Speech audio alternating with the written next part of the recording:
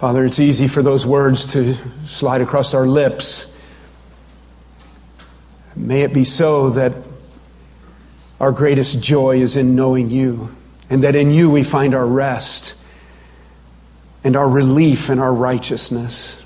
Father, as we open our Bibles right now, would you refresh us? Would you encourage us? Would you strengthen us even in this strong passage where our Lord teaches his disciples? We want to grow. We want to learn. We want to live for you. We want to shine as bright lights in this world. We recognize how weak we really are, how easy it is to cave in, to give in. And so use now this time, this simple act of worship, of sitting still and listening to the Word. Use it to strengthen us immensely, I pray, in Jesus' name. Amen. Thank you. You may be seated.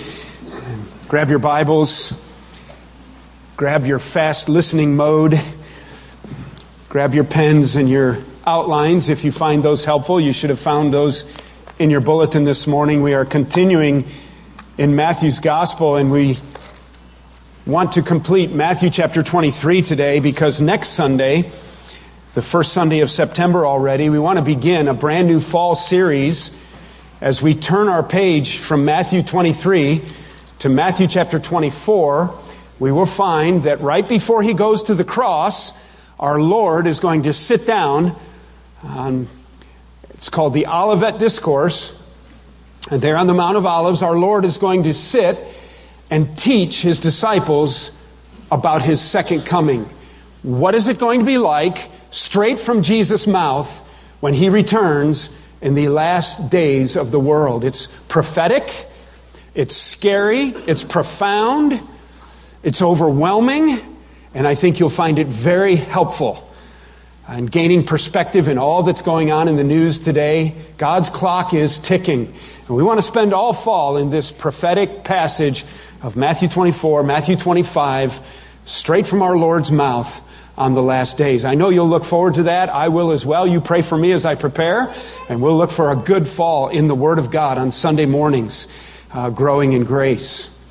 To help us prepare our mindset for this morning, let me share just a couple of anecdotal stories. One is from President Theodore Roosevelt, and I don't know if it's true or apocryphal, but there is a story that goes like this, that during one of Teddy Roosevelt's political campaigns, he was at his home in Oyster Bay, Long Island, and a group of political campaigners and politicians gathered to meet with him there, and the president met them with his coat off and his sleeves rolled up.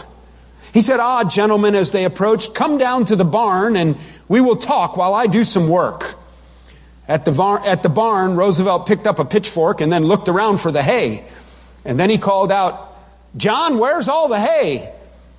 Up from the loft, a voice came, and, sorry, sir, John called down from the hayloft. I ain't had time to toss it back down again after you pitched it up while them Iowa folks were here. And we kind of laugh about it, but don't we pretty much expect our politicians to be duplicitous nowadays? I mean, no one's surprised at the hypocrisy that we see, even at the highest levels of the offices of our land, in our government. It's a shame, but duplicity is commonplace in the political world. What's disappointing, though, isn't it, is when we see it in our spiritual leaders. Those stories are hard to bear up under. Pastors and teachers and elders and deacons who have, because of their duplicity and their hypocrisy, even caused people's lives and ministries to implode or explode. Ran into one little story about a pompous-looking deacon who was endeavoring to impress upon his class of junior high boys the importance of living the Christian life. He was having a little trouble getting the class to engage, and so he asked the question, so why do people call me a Christian? And he waited in silence, and after a pause, one of the youngsters finally piped up and said, maybe it's because they don't know you. And so we see duplicity even in the church, even in spiritual leadership, don't we? One of the things we want to avoid this morning is, as we look into the Word, we want to be really careful to not receive this message as one of those sermons that would be really, really good for so-and-so to hear. I know just the person who needed to hear this message today. I want to tell you, I need this message today, and you need this message today, because don't we all, in the dark underbelly of our lives, in our weak spots, don't we fight with pride, duplicity, and arrogance? And to have the humility of Christ and a Christ-likeness about us, though it is our desire, we find ourselves capable of posturing and living in duplicity. It's a little bit like the mom who was fixing a dinner for some guests on a blistering hot day, and she had a little 4-year-old boy named Johnny, and when they finally gathered around the table and she was a little bit exasperated, she looked over and said to Johnny, "Johnny, why don't you return thanks?" And he piped up and said, "But I don't know what to say." And she said, "Oh, just say what you hear me say." And the mother replied, and obediently the boy bowed his head and he mumbled, "Oh Lord, why did I invite these people over on a hot day like today?" And so we get caught sometimes, don't we? We get caught acknowledging our disingenuous nature that so easily comes upon us. Well, I need to warn you a little bit as we jump into Matthew 23 now. We are beginning to pick it up at verse 13, and we're going to go all the way to the end of the chapter. So let me give you a few warnings, because it is a warning passage. First of all, you need to think of this passage as Jesus kind of unleashed. This is not a lovey-dovey, cuddle, sing kumbaya, have a picnic with Jesus time. This is Jesus in your face. This is Jesus in really the harshest of terms. It is directed at the hypocrisy of spiritual leaders. You need to remind yourself that everything we're going to see in this passage today, we've already seen in the book of Matthew. We've been talking continually, week in and week out, forever, about these Pharisees, these scribes, these Levites, these spiritual leaders who are part of the religious leadership of the day, and they are just corrupt to the core. They're the ones who are going now, in just a couple days from where we are in Matthew 23, are going to nail Jesus to a cross. They have been conspiring to kill him for the biggest part of 3 years. This is the closeout of our Lord's public ministry that we've been studying in detail in Matthew's gospel. I need to warn you that we have to move through it. You'll get it, though. It's not hard to get. Every one of these woes, okay, so our passage today is defined by 7 specific woes. Every one of them can be pictured with a word picture. Jesus gives us word pictures.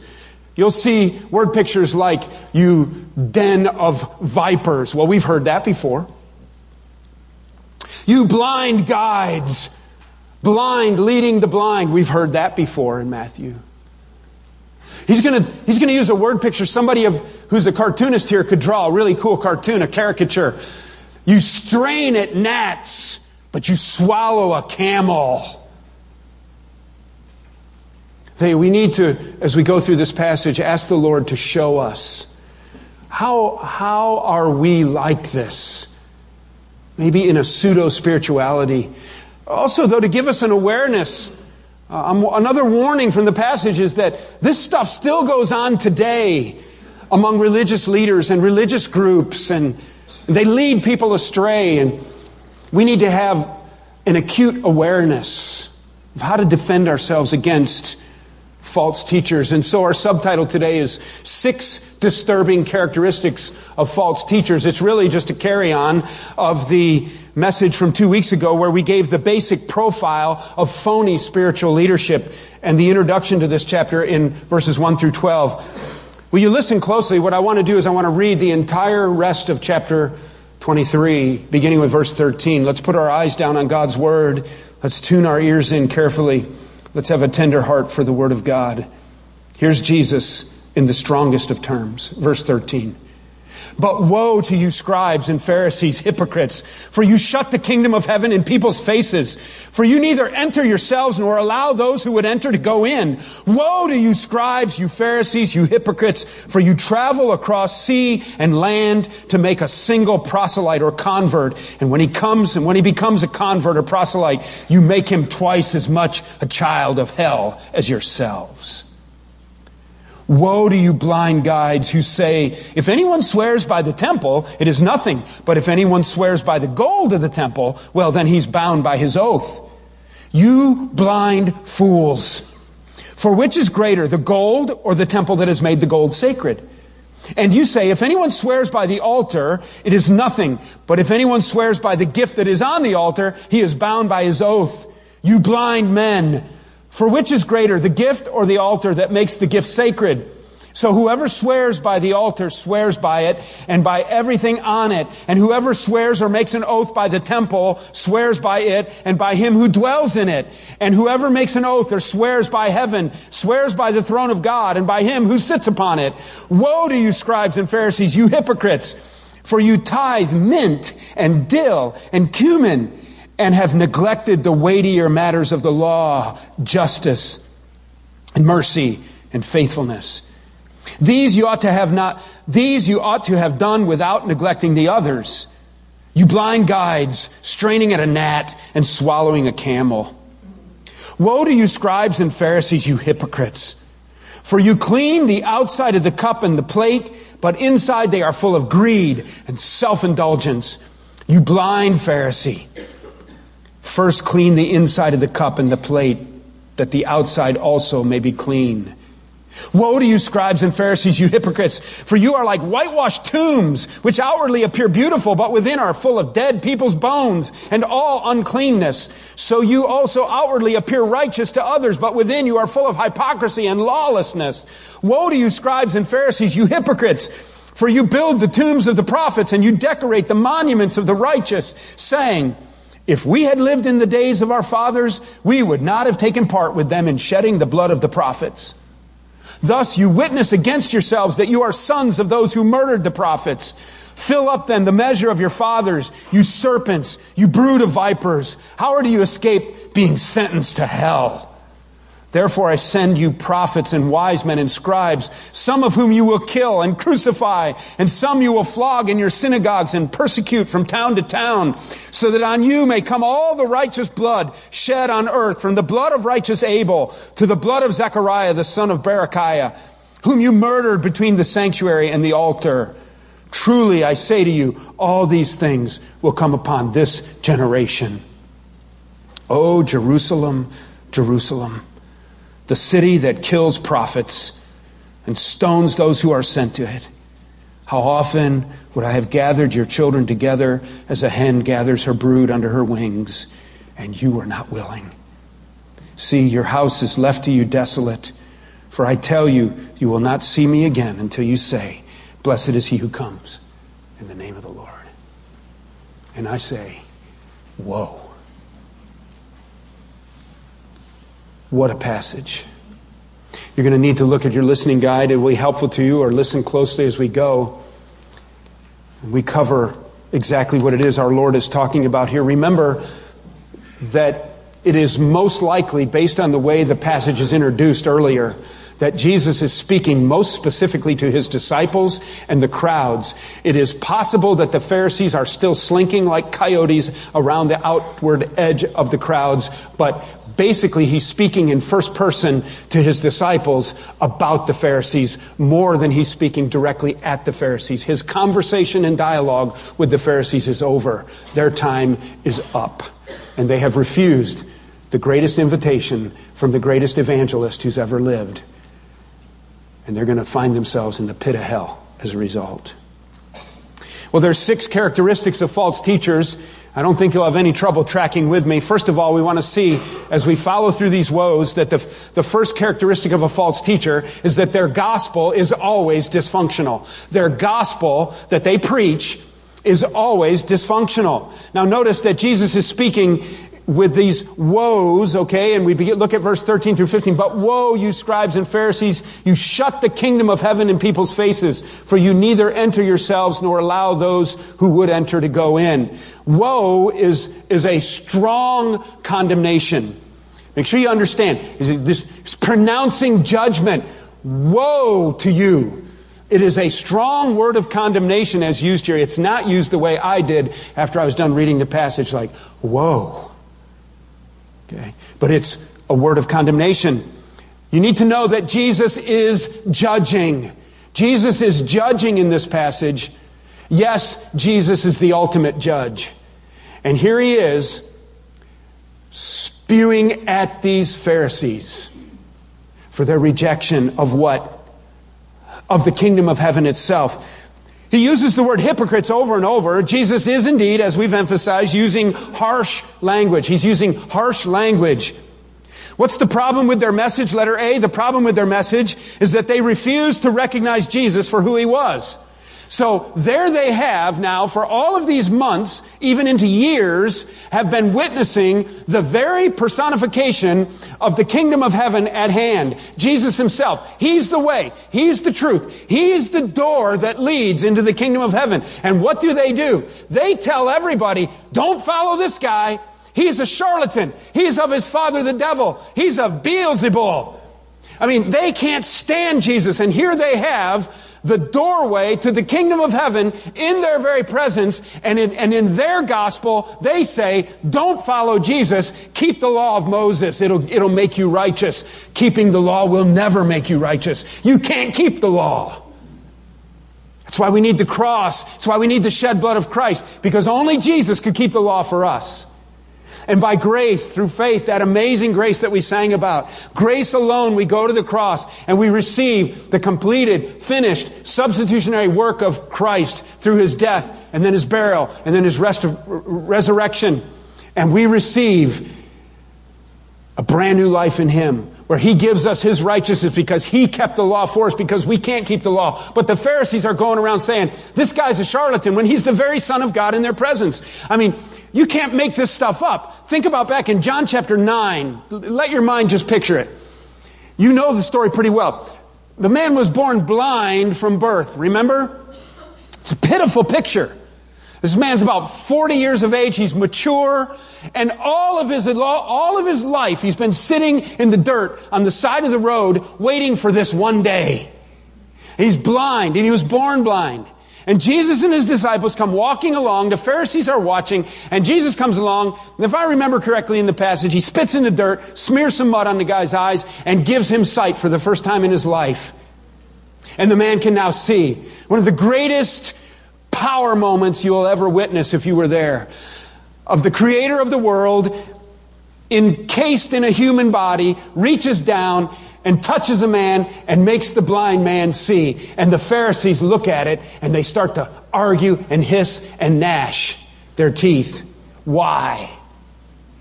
They're all worried about the fact that Jesus just did this on the Sabbath. You can't do ministry like that around here. We don't do it like that, and you can't do it. And they don't care at all about this man. Think about the greatest moment in the man's life is after 40 years, he can see again. And in fact, the passage clearly communicates that the whole reason the man was born blind is so that that day when Jesus walked by, he would have a blind man who was blind all of his life, that he could reach out and make him see, so that there would be no question that he was omnipotent. And the Pharisees call him of his father the devil. You imagine having this demonstration of deity in front of you and insisting you don't follow this guy. They refuse to follow Christ. And we have case after case after case study in our New Testament of them insisting that Jesus, standing in the graveyard and he says, Lazarus, come forth. And they go get behind a closed door and sit around a table and try to figure out how they can kill this guy. They hate him so much. They do not believe he's the Messiah. And he calls a dead man right out of the tombs, right in front of everybody. And the crowds got huge. That wasn't very long before all this took place even here. And so there they have the doorway of heaven in their presence. And if you're the cartoonist can draw a caricature, you can draw this. There's the doorway to heaven. And there's the arrogant, proud Pharisees who consider themselves to be the guardians of the doorway of heaven. And people come and follow Jesus. And they cry out, "Can I just touch the hem of your garment?" And they say, "Get away, get away." And they slam the door in people's faces. And they themselves refuse to walk through that door. Their gospel is totally dysfunctional. Do you realize what a serious thing it is to tell somebody they're okay spiritually when they're not?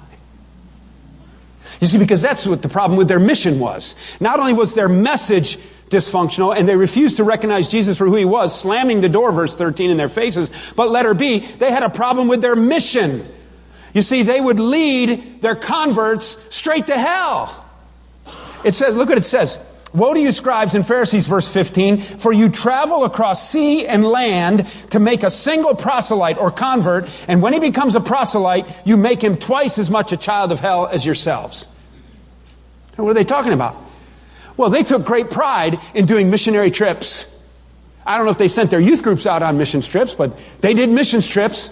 One of the greatest examples we have in our Bible is in the testimony, embedded in the testimony of Saul of Tarsus before he became the Apostle Paul, is that he was a missionary of destruction, traveling to faraway cities, examining the rolls, looking for converts to Judaism, and wiping out the face of Christianity off the earth if he could. Taking great pride in all of that, and he said, "I was the Pharisee of Pharisees," until God knocked him down on his face on the road to Damascus one day. What he's talking about. So they took great pride in leading a Gentile into Judaism. And sometimes they would even relocate them to Jerusalem and into Israel where they could keep the law and they would dress like them and worship like them. And those Gentile proselytes or converts often became even stronger in their commitment to Judaism than the Pharisees themselves. They're twice as much a disciple of hell. I mean, they left their own home and they came and they're following they left a pagan culture and they're following Judaism. They are following the living God and the teaching of Moses, but they fall short. Just think about being that close to knowing who God is and falling short. And that's the way it is in a lot of religions today. They talk about God and they talk about Jesus. And they talk about a lot of elements that are in the Bible, but they just never make it to the cross where the substitutionary death of Jesus Christ gives us life everlasting. They depend on the trappings of their religion. That's what religion is. Religion is people trying to reach God in their own strength. If I do this, and if I do that, and if I keep the law, and if I tie phylacteries around my head and have scripture in a box, and I do this, I am so spiritual, surely God will let me into heaven. No, he won't. Until you've been to the cross and the blood of Christ cleanses you from all sin. I had a guy tell me the other day, we're talking about getting baptized, and he said, well, PV, he said, you're going to have to put a lot of lye in that water because I'm going to need some strong soap to wash me off, man. Talking about how sinful he had lived. And I said, no, you don't get it, man. There is no detergent that cleanses like the shed blood of Jesus Christ at the foot of the cross. And we enter the water of baptism as a testimony. That's my Jesus. I've been there, and he's cleansed me. And I identify with his death, his burial, his resurrection. I'm born again. But not these guys. Can you imagine teaching people that they have found the right way, and Jesus said, they're sending them to hell. There are people who knock on our doors and leave their little magazines. They say Jesus is a God. Jesus is not a God. That Jesus will not get you to heaven. Only the Jesus will get you to heaven. And there's people who will tell you that if you say so many prayers and you do this and you do that you can get to heaven. No, you cannot. You cannot get to heaven through religious ritual. You can only get to heaven by faith and trust in the shed blood of Jesus Christ as you confess and repent of your sin at the foot of the cross. That's it. You ready to fill in some blanks? Not only do they have a problem with their message and their mission because their gospel is dysfunctional, but you want to notice, secondly, Jesus calls them blind guides, 16 to 22. Their words are dishonest. Their words are dishonest. Now, we've heard this before. Back in chapter 5 in the Sermon on the Mount, They took oaths. They changed wording. Look what he says. Verse 16. Woe, you blind guides. You swear by the temple. If anyone swears by the temple, it is nothing. But if he swears by the gold of the temple, he's bound by his oath. What are they talking about here? Don't be confused by it. It's very simple. The Pharisees made up formulaic oaths. And they knew the key. And so they knew that if they really didn't want to do something, they said, oh yeah, I swear by the temple, I'll be there at 6 o'clock. But 6 o'clock comes and they go, aren't you supposed to be over there? No, man. Didn't you swear by the... Yeah, but I didn't swear by the gold of the temple. Tee-hee, tee-hee, tee-hee. Stinking liars to the core. That's why in John chapter 8, verse 44, Jesus called them, said they're of their father, the devil, who speaks lies when he speaks his native language. It's unbelievable. These are liars. And so they manipulate things. Remember our message on Corbin?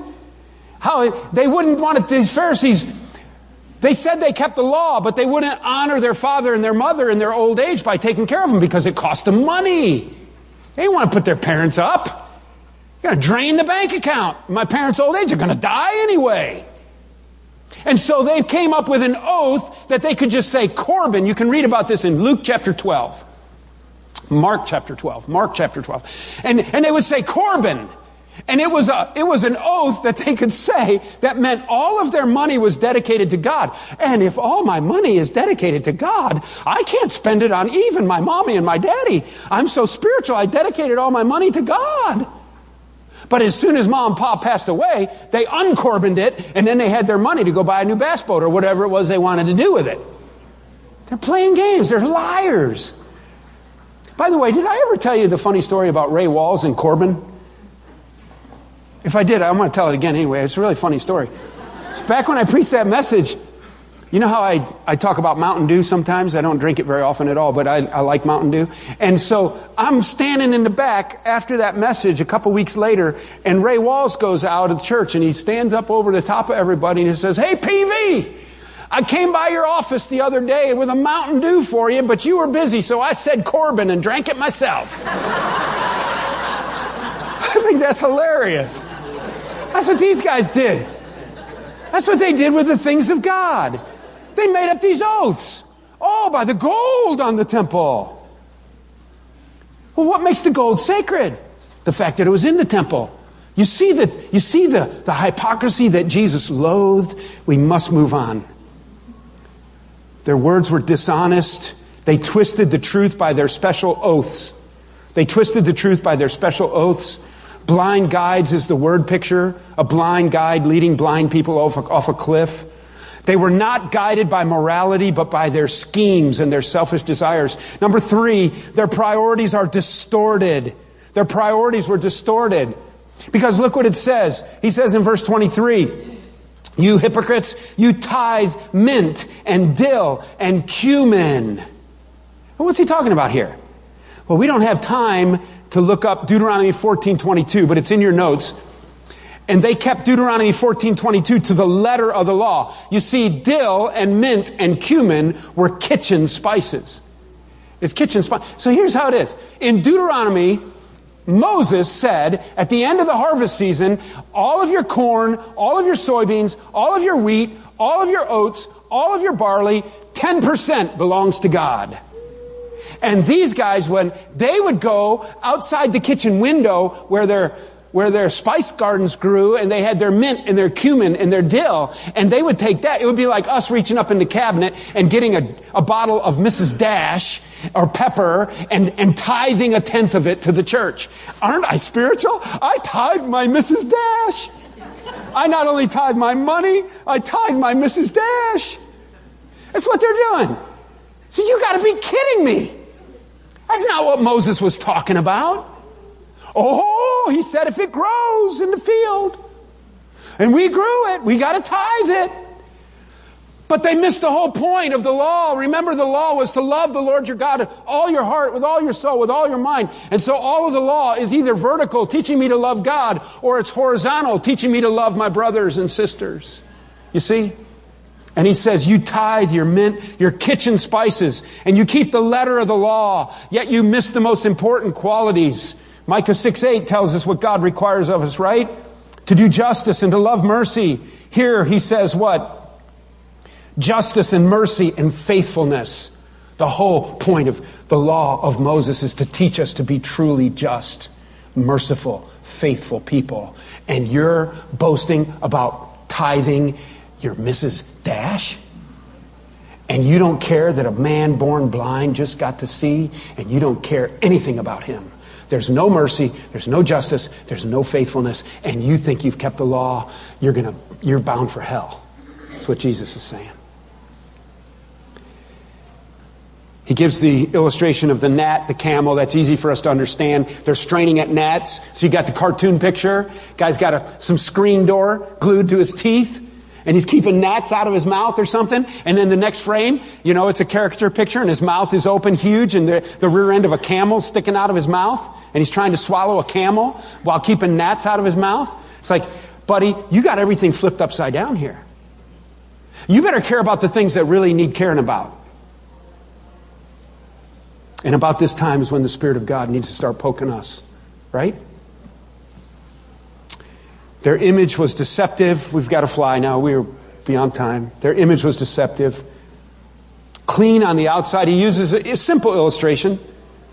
You go in the kitchen, you open the cupboard, there's no bowls for your cereal.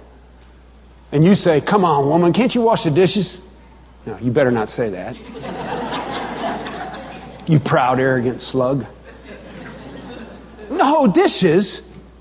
So you look in the sink, and there's a nasty bowl there. And you dump it out, you take a paper towel and wipe the outside of the bowl, and you think, got me a good bowl to use here. No, you don't do that, right? You can polish the outside of the bowl. They cared about the outside while it was filthy on the inside. They took care of the tombs in the cemetery, and they whitewashed them white, and it was beautiful and ornate. But inside, they're still full of dead bones and slime, of rot. You got the idea. This is not a new theme. Jesus continually dealt with their public image versus their heart attitude. Their image is deceptive. They continually focused on their public image, yet they had ugly, hard hearts. Their honor was disingenuous. This is an interesting passage segment here, 29 to 36. You build tombs out of the prophets, and you go and decorate, and you celebrate the monuments to the prophets.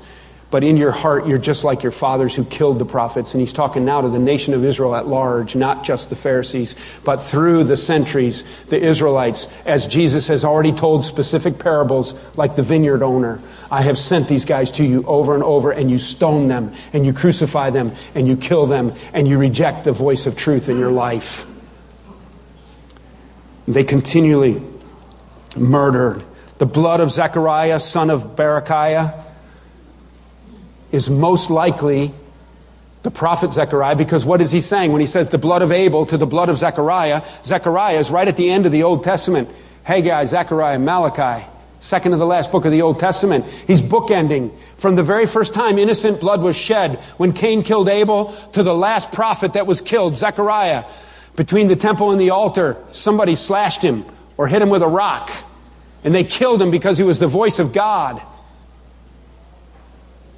He said, you as a nation are guilty of all of this, and you Pharisees specifically.